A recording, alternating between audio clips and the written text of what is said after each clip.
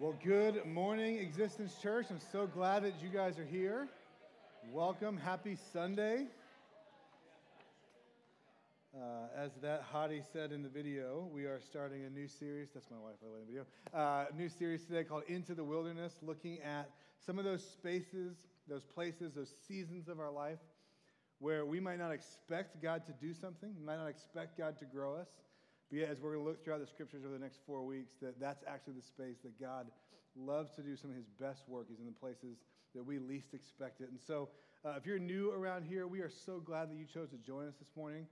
How we teach around here is kind of in this thing called this series where we kind of spend a couple of weeks, 4, 5, 6 weeks, talking about kind of the same idea. And then when we run out of things to say about it, we move on and choose a different series and start a new topic. But we are so glad that you're here. And if you are here for the first time, there's a connection card in the seat back pocket in front of you. We would love to invite you just to grab that, let us know a little bit about yourself, plus it gives you something to do if you're bored during the message. You can fill that out and then take it to our Welcome Center as you leave. We have a gift for you. But over the next 4 weeks, we're going to look at a topic that, I grew up in church most of my life, and we never talked about this, that God actually wants to meet us in those places that we don't even want to be in. And so we're going to look at 4 different characters throughout the scriptures. This morning we'll look at Jacob, next week Moses, the third week King David, and then finally we'll look at Jesus, who even though we believe him is the Son of God, he was a human just like us, and he experienced his own wilderness season. And we're going to look at what they did in those spaces, what they learned from them, learn some things that we can utilize in our own story, and ultimately see how God was faithful throughout that entire process. So as we dive in today looking at this idea, we have to honestly assess the fact that the wilderness can be both inviting and intimidating, right? Like, how many of you would say, you know what, I love being outside, I got a nature pathway, I want to go camping? Yep, some of you. Others of you, you're like me, Holiday Inn is about as rugged as you get. Yep, right on. You're my people, let's go hang out. But some of us, like, you love to put like everything you need, all the necessities on your back and like go out into uncharted territory and like, we're just going to figure it out when we get there. And you're brave and amazing, and I don't get it. And others of us, we love our kind of curated, comfortable life. But yet, when it comes to the seasons of our soul and the wilderness that we experience internally, where our emotional and spiritual and heart landscape can feel desolate and wild, can feel so much larger than we probably ever expected or anticipated, and relief and kind of quenching that desire that whatever we're searching for kind of feels out of reach, oftentimes we can find ourselves stuck and find ourselves simply wanting to escape from those wilderness seasons, and yet God says, I have something for you in those raw and unoccupied spaces of our life. And so as a backdrop, if it's helpful, one of the books that I read as we kind of were prepping this series, and I would highly encourage it, is by Brene Brown. She's written a number of incredible books, but this one's called Braving the Wilderness. And I would highly encourage you, if you want to read this book. It talks a lot about this idea. But one of the quotes that stood out to me in this book, she says this, belonging so fully to yourself, or we're all craving the space of belonging. Where we belong, a lot of us come to church for that reason. Belonging so fully to yourself that you're willing to stand alone actually is a wilderness. I don't know about you, maybe you're introverted and you love alone time. If you're like me and you're an extrovert, like I really don't love being alone. It's scary to me. And yet this idea of being able to have the bravery to stand alone for the things that matter to you, the things that you believe in, is actually a wilderness in and of itself, an untamed, unpredictable place of solitude and searching. And ultimately, that's what the wilderness is all about. It's a place where, yeah, we can go for some quiet and some alone time and some space, but there's also the wilderness seasons where we feel alone. And the idea of going for solitude shifts into this vulnerable place of feeling like I don't know where I fit. Or for some of us, it can be this idea that the wilderness is wide and expansive, and that has an adventure attached to it, but eventually in our lives it can become a frustration where the life we've tried to create for ourselves and manage for ourselves begins to perhaps wear off. And so where is it for you that you find yourself in the wilderness? Maybe for some of you, you've come through a wilderness season. You were in a wilderness season in your relationships, and then you found someone in your life, and now it feels like you're out of that. Or maybe for some of you, you're still craving it, and summer's coming, and it's wedding season, and you're wondering if you're still going to be the bridesmaid instead of the bride, and you wonder, where is God? Some of you, it might be a season of wilderness in your finances, that you are trying to figure out how to make steps forward, but no matter what you do, no matter how hard you try, how much even you pray, it doesn't seem to be getting any better, and you can wonder, how am I going to get out of this? For some of us, it could be a space in our faith where we're wondering, is this wilderness that I feel stuck in, where God doesn't seem close, where things are really difficult, is there hope for me? Am I doing it wrong? And yet we see throughout the scriptures, again, we're looking at 4 different people, but yet there are multiple stories of wilderness throughout the Bible, that God always takes someone who's going to be used by him to do a powerful thing, always takes them through a season of wilderness, because there's something that he has for them there. For many of us, myself included, we try, and if you're honest, you're probably the same way, we try to get out of the wilderness as quickly as possible. Like when we're in a wilderness season, I'm like, get me out of here. We try to get out of the wilderness as quickly as possible, but instead, God invites us to get out of the wilderness as much as possible. I try to get out of it as quickly as possible. God wants me to get as much out of it as I possibly can, because he knows that there is something that he has for me, something that he has for you in that space, in that wilderness season you might be in right now, that you'll discover no other way. And so as we look throughout the scriptures, so many people had this wilderness experience with God, and yet it's something that we so often push away and avoid. But yet God always, in his economy, takes people into the wilderness for a season of sacrifice and obscurity before he puts them in a powerful place of prominence. That in God's economy, obscurity always precedes prominence. We see this throughout the scriptures. And so today we're going to look at the story of Jacob. And so if you have a Bible, you can turn to Genesis chapter 32. If you want to grab the blue Bible in the seat back pocket in front of you, you can do that and turn to page 16, real close to the front.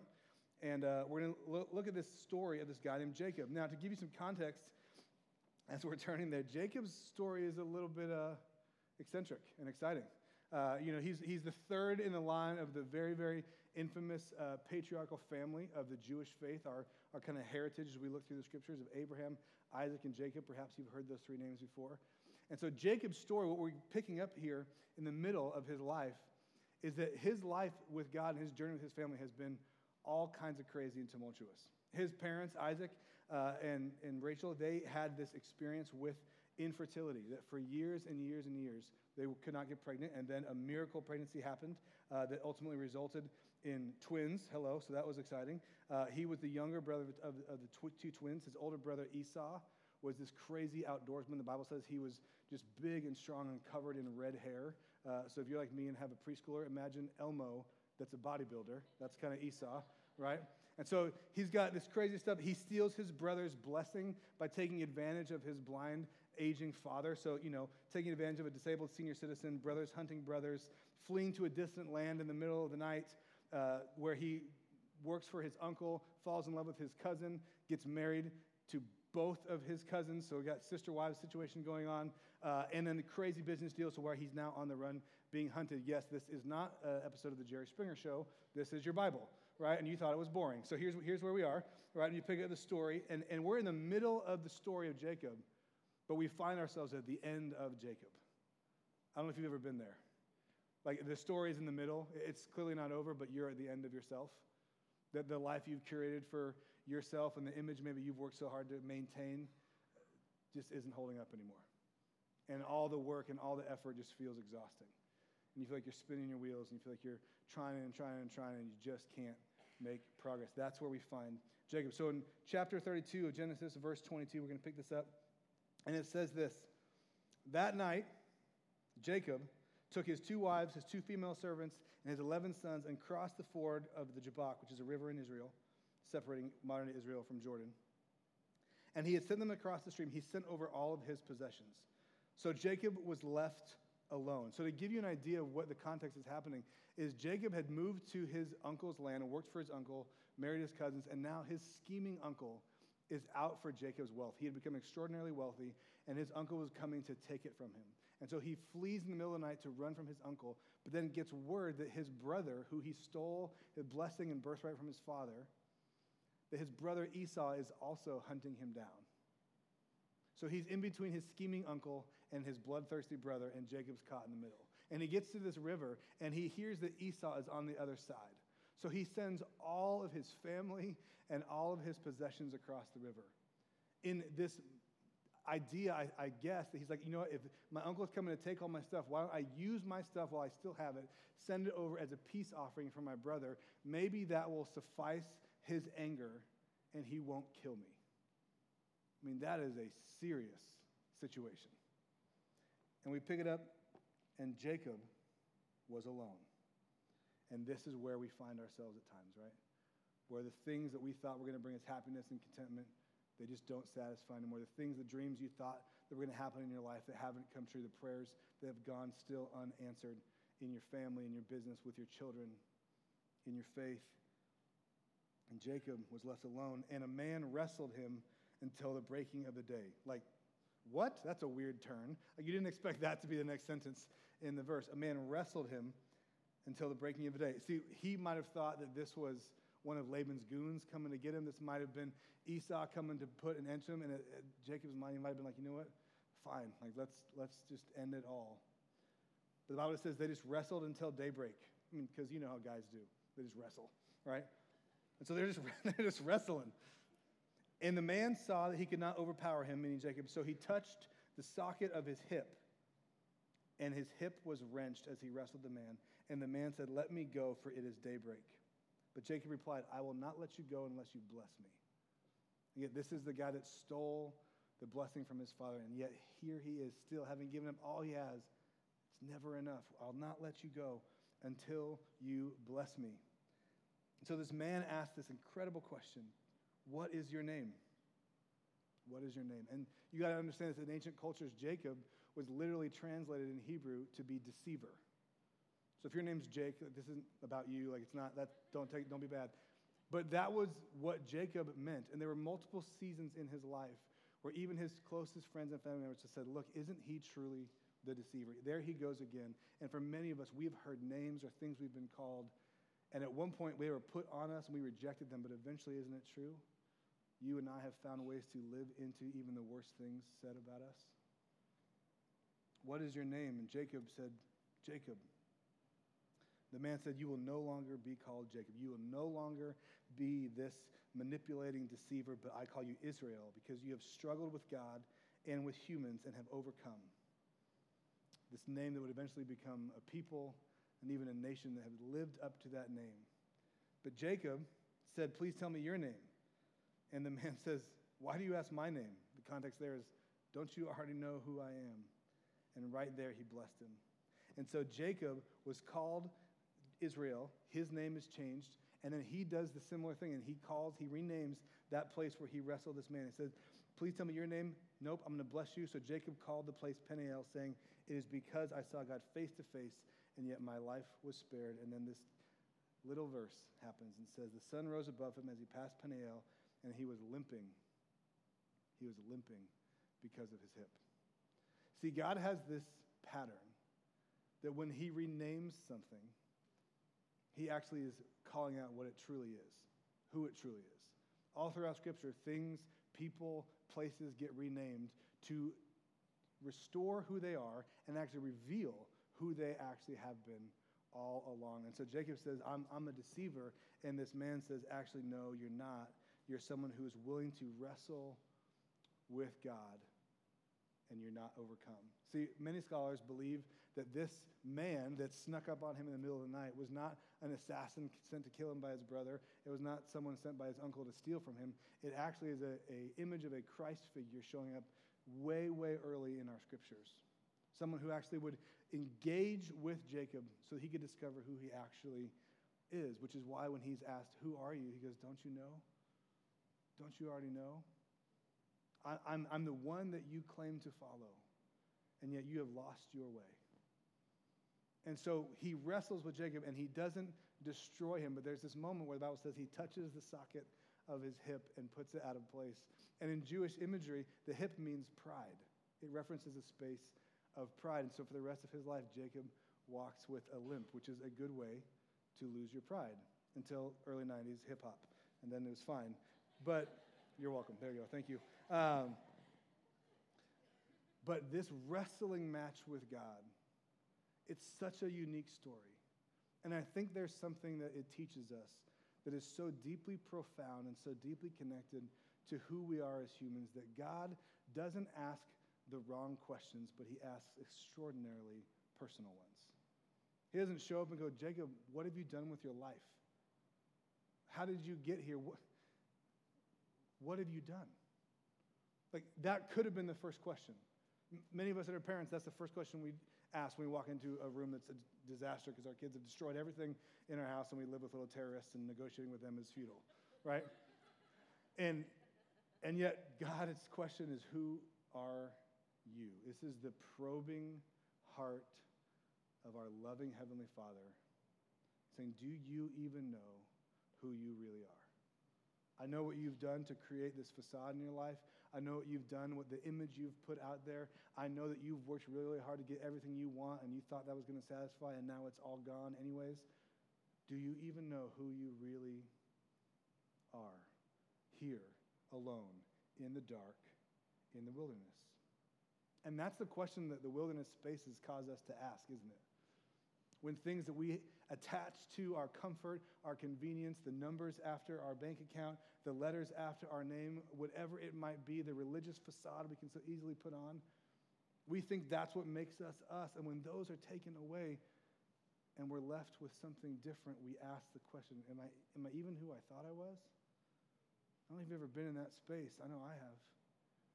And yet God engages in that moment. And when he does so, he brings radical transformation to that space because Jacob is not willing to tap out and leave early. He wrestles with this man all through the night, and he continues to hold on, ask for a blessing. And so when he leaves this space, this encounter with God, he literally wrestled him without relenting, without giving up, and he doesn't quit, and he leaves the encounter with a blessing, a new name, and a limp. And I think, what a beautiful picture of what it means to follow God. You're blessed, you're renamed, but you're limping. And God has this pattern throughout the scriptures. So many things are renamed. Abraham, Jacob's grandfather, started out as Abram. He was renamed when he stepped into God's destiny for him. Daniel was originally named Belshazzar when he stepped in to reorient the entire community of Israel when they were in captivity. Peter, who we know as the Apostle Peter, the one on whom Jesus said, you are now a rock that I'm going to build my church, originally was just Simon the fisherman. But his destiny couldn't be contained in that name. Saul, the terrorist, the Christian killer, the Pharisee, became the Apostle Paul, the one who wrote more than half of the New Testament, the one by single-handedly created what become the church that we now experience today, thousands of years later, thousands of miles away. Things get renamed all the time by God to reveal who they really are.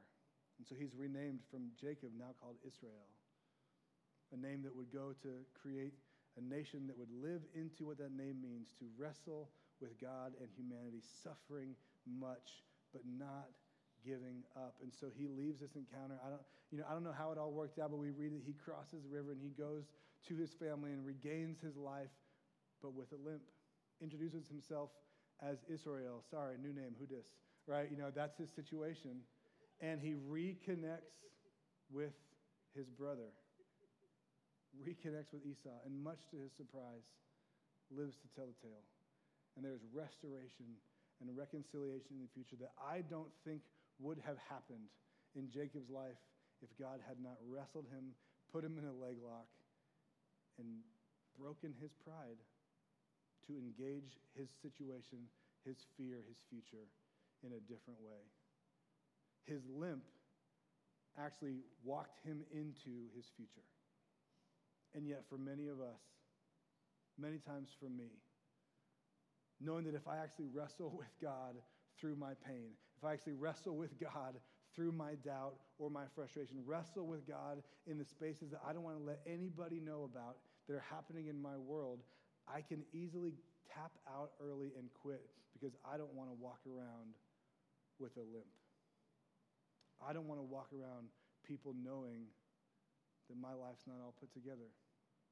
I don't want to walk around with my brokenness. on display, but yet the Bible teaches us so clearly, and you know this already intuitively in your own life, even if you aren't a follower of Jesus, that it is your limp that might be the very thing that might link someone to Jesus. That your limp, your mistake, your brokenness, the thing that you wish could go away in your life, the wilderness season that you're in that might cause brokenness in your heart or in your marriage or in your finances, could actually be the thing that builds credibility in a relationship that links someone else to Jesus. But we got to choose to be honest and to engage and to wrestle with God in those spaces. That when I show my brokenness, when I show that I don't have it all figured out, when the mask and the facade comes down, oftentimes what people say is, "Oh, really? You too? you too? Like, you struggle with trusting God with your finances too? Like, you're a professional Christian." Yeah. Like, you're trying to figure out this parenting thing, and it's a nightmare for you as well. Like, 5 to 8 p.m., like, it just disappears. I don't even know what happened. I don't know what day it is. Oh, me too. Oh, you've had moments in your life where you wanted to tap out and give up on God because it didn't go your way and you didn't see your way out and it was dark and it was lonely. You know what that tastes like? You know the bitter essence of losing a child. You know the bitter essence of walking, through pain with someone. You know the struggle that it is when who you want to be and who you look in the mirror at are different people. You know. And your limp becomes your link. It's what draws people in. It's what makes people believe you so that they have a shot at believing who God might be.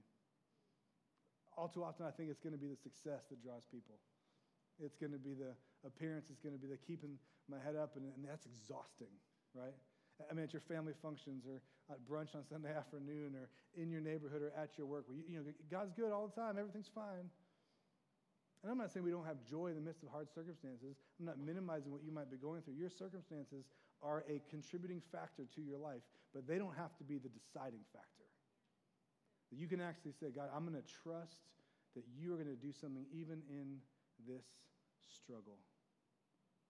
And if I walk with my limp and I let people see it, the story I have to share is one of grace, is one of a Savior, not one of my success.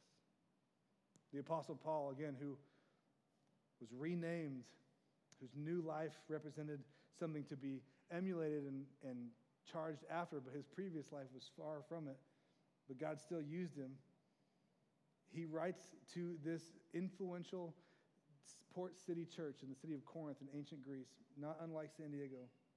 And they were facing some of the same misunderstandings that many of us engage with when it comes to God, that when we face struggle, when things don't go our way, when we're not at the mountaintop, we're in the dark alone by the river or in the valley, that we assume that means that God has given up on us or God's fallen asleep at the wheel or that we messed up so bad that God has just chosen to move on to somebody else. That was their story. And yet the Apostle Paul writes in 2 Corinthians 1:5-7, says this, he reframes how we respond to our struggle, those painful moments and even those entire wilderness seasons. It says, for we share abundantly in Christ's sufferings, so that through Christ we share abundantly in comfort too. So you can't experience the comfort of God if there's no need for you to be comforted. So sometimes for many of us, we walk into wilderness spaces and we think because it's hard or because it's not what we expected, it means you did it wrong. And so you step back and go, maybe following God isn't for me. Maybe I'm not good enough. Maybe I didn't understand what I was getting myself into. And yet we see every person that was used by God in the scriptures for something powerful and something beautiful went through a season of wilderness, a season of suffering, a season of obscurity. And so Paul says, remember in your struggle, we share abundantly in Christ's sufferings. So through Christ, we also share abundantly in the comfort too. If we are afflicted, again, Paul is writing this from prison. If we are afflicted, it's for your comfort. And if we are comforted, it's also for your comfort. Don't miss that. If you're a follower of Jesus, every scenario of your life can be used to bless someone else. It may not feel good to you. It may not be what you hoped for, what you wanted, but even your difficult, most dark, painful, mistake-ridden wilderness season, God is big enough, powerful enough, and loving enough to use it for someone else's good if you let him. Like, that's how our limp becomes the link. He says, so if we're afflicted, it's for you. If we're comforted, it's for you. For it is your comfort which you experience when you patiently endure the same sufferings that we suffer. This last line is for somebody in here today. Our hope for you is unshaken. For we know, there's that connection piece. We know, we get it. I actually understand, Paul says, that as you share in sufferings, you will also share in our comfort. That is what makes community possible. When Paul or you or me or the person down your row looks across and goes, yeah, me too. I get it. I get it. You think you're alone, but you don't have to be alone. You think you've done it wrong, and sure, you've made mistakes along the way, but God hasn't given up on you.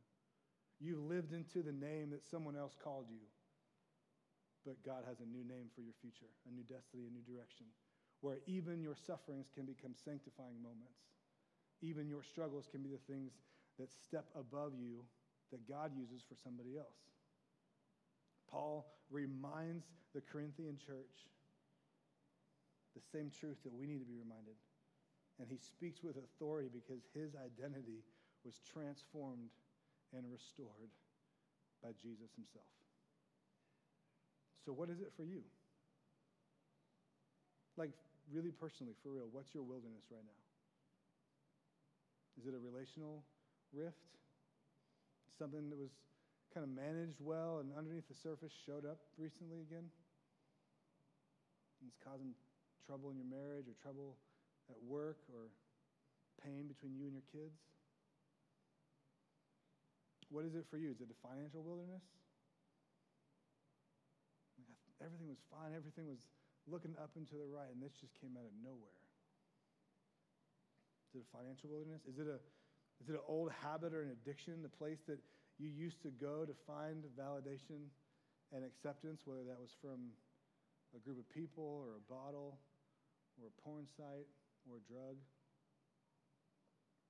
And your life has been changed by God, but that invitation keeps coming back and whispering in your ear saying, let me solve that ache you feel.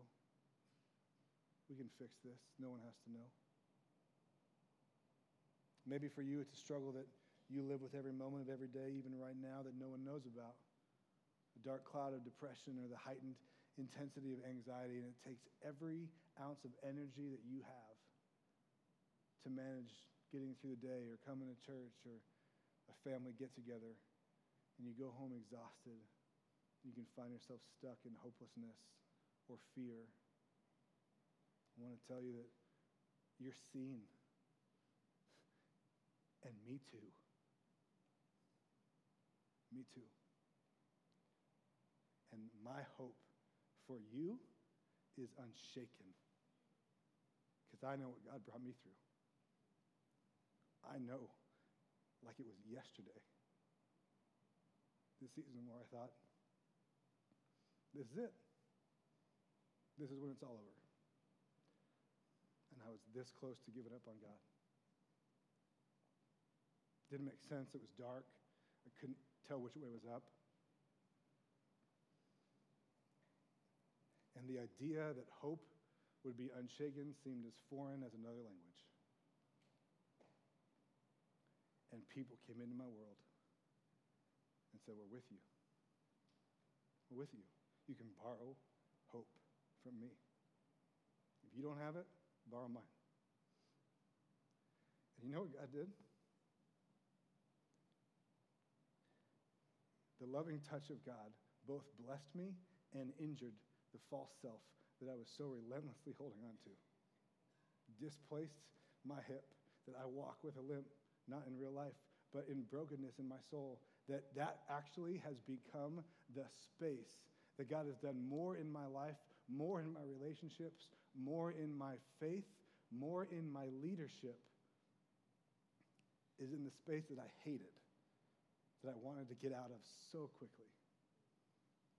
I remember sitting in my counselor's office, and she said, you have to understand that life is kind of like a half pipe. I'm like, I'm listening. I got it. I'm with you. She's like, you ever go snowboarding on a half pipe? I'm like, not as much as I'd like. She goes, well, the thing with a half pipe is you have to let it go, take you down on one side to make it on the other side. If you dig your heel edge in, you won't have enough speed to get you out. You'll just be stuck at the bottom. I'm like, this is why I pay you $150 an hour. I get it now. I remember sitting in her office crying. I said, I'm so scared to let myself go down into this wilderness. I saw it coming, and I was resisting it like you wouldn't believe. Maybe that's where you find yourself right now. Starting a new job, or you're starting a new parenting journey, or you're in grad school, and you're like, I'm spending all this money and all this time. Is it even going to make it any different on the other side? Is there even a job waiting for me? Maybe it's with your faith that you've had Sunday school answers your whole life, and now something has come into your story where you're like, we didn't talk about this when I was growing up. What do I do with this? Because this is the moment. These are the spaces that causes many of us to go, I don't know if I can trust this God, because we were never told that God wants to meet you and wrestle you in the wilderness. You were never given permission to wrestle with God. So you have permission. You actually have an invitation from the God of the universe to say, I have a dream for you, I have a destiny for you, but it's not going to be without difficulty. Destiny is never without difficulty. The plan God has for your life, anything good in your story will never come easy. Strong marriage, you don't drift into it. A great company doesn't happen overnight. Building a great church doesn't come by faking it. You got to dig in and engage. Being a great parent, that's just a miracle. It's just, that's hard, right? Straight up. Getting through the loss of a loved one and coming out on the other side with hope. It doesn't just happen. Trusting God with your finances, it's never easy. Engaging with God at this level feels scary all the time. I'm not going to tell you it's easy. It's not. But that is the invitation. And what would be different in our world if we were a community that said, you know what? I'm going to allow God to wrestle with me, and I'm going to wrestle back, and I'm not going to let go. I'm not going to tap out. I'm not going to try to get out and quit early. I want everything out of this season that God has for me. I don't just want to get out as fast as I can. See, when you wrestle with God, he gives you a new name, a new life, a new destiny. One where even the struggles are sanctifying, like I said before, making you more aware of who you actually are and recognizing who God really is and that he's been with you all the time. He's not waiting for you to get back to civilization. He will meet you in your wilderness season. Even now, every step, even right where you are.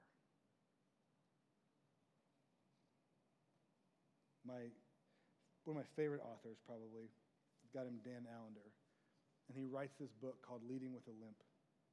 And he says this. He says, most people want to grow. I mean, we're at church on a Sunday, so you're the elite, right? If we were to say, how many of you want to grow spiritually? Most of us would raise our hand, right? All of us want to grow. But the price of growth, he says, is pain. And Paul, the Apostle Paul, we just read that verse, who wrote that in 2 Corinthians, says, Paul reminds us that we are not merely to be humble and self-effacing, but to be desperate and honest. It's not enough to be self-revealing and authentic or transparent. Our calling actually goes far beyond that. We are called to be reluctant, limping, chief sinner kinds of leaders, chief sinner kinds of people. And even more than that, to be stories. To be stories of grace. To be stories of restoration. to be that link where people go, oh, I can trust you because you actually understand. I think for my life, when I engage with God at that level, the fear is that we might lose everything the way Jacob had. But you will get a new name and a new destiny and a blessing and a limp. And even though your limp might limit you, you might think something that was beneficial to you got lost in the fire, that limp might be your favorite story to tell. People ask you, so tell me about you. You're like, let me tell you a story about grace.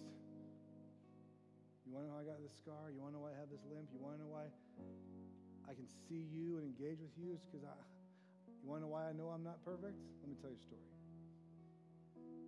And if the people of God begin to tell those kinds of stories, Existence Church, if we as a community begin to tell those kinds of stories, how God meets us in our wilderness spaces, how instead of getting us out of them, which is what we want him to do, he says, I got something in this for you. Will you receive it? Will you wrestle it out? Our faith will grow. Our trust will grow. And actually, even though we're limping, our beauty as a community will grow as people see God, not us.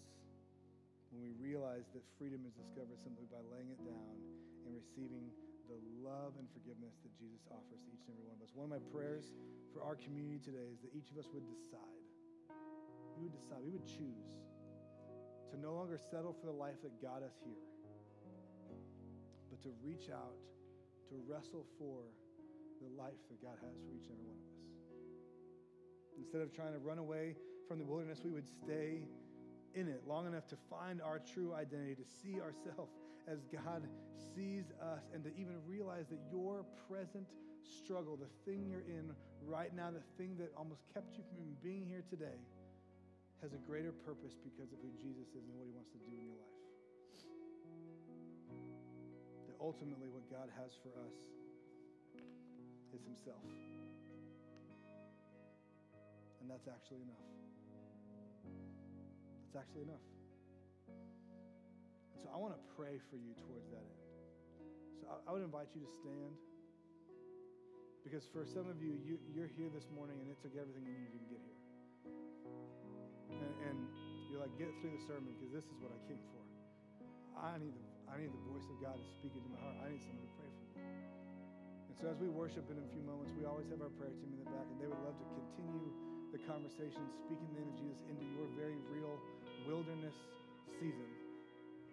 So don't miss that if that's what you need this morning. We want to be that kind of community. I want to pray for all of us. So whether you're in a wilderness season right now or one that's coming for you, that you would get out of it everything you can and not run from it. Let me pray for us. Heavenly Father, I ask that these friends would receive the invitation from you to wrestle it out, to get out of whatever wilderness space they might be in, get out of it everything you have for them, rather than simply trying to get out of it as quickly as possible, because I know in a room this size, there are people wrestling with all kinds of struggles of faith, relational challenges, financial ones, struggles with health, struggles with fear. And yet, God, your love is available to us. It overwhelms us, actually. It undoes and then restores us. So God, break us of our addiction to our image, and break us of our desire to be a pretty picture on the outside, and invite us into a more authentic experience with you, where we are quick to tell the stories of our brokenness, quick to tell the authentic truth of our limp, so that people see you. It's what I desire for myself. It's what I desire for each and every person here. But Jesus, to do that, we need you. And so it's in your name that we ask all these things. Amen. Amen. Well, as we continue in our worship service, as we begin to sing songs of worship that we believe are true about who God is and what he has for us, we want to do something that we do every time that we gather, and that's to receive our offering. And this is a time for us to simply give back to God. We're not paying God off or paying him back. We're simply responding with gratitude and say, wow, the fact that you love me the way you do, like we're going to sing in this song, brings me towards generosity. And so if you call Existence Church home and your life has been changed by being in this community, I would encourage you, whether it's a lot or a little, give with joy, give with generosity, knowing that creating a type of community where people can be seen, that we can walk around with our brokenness. We can't just enter the building, we can enter each other's lives, is a worthwhile investment. And if you're here for the first time, please don't feel any obligation to give. We hope you know that you being here is a gift to us, and so we're grateful. But let's sing, let's give together, and again, our prayer team is in the back if you would like someone to speak in the name of Jesus.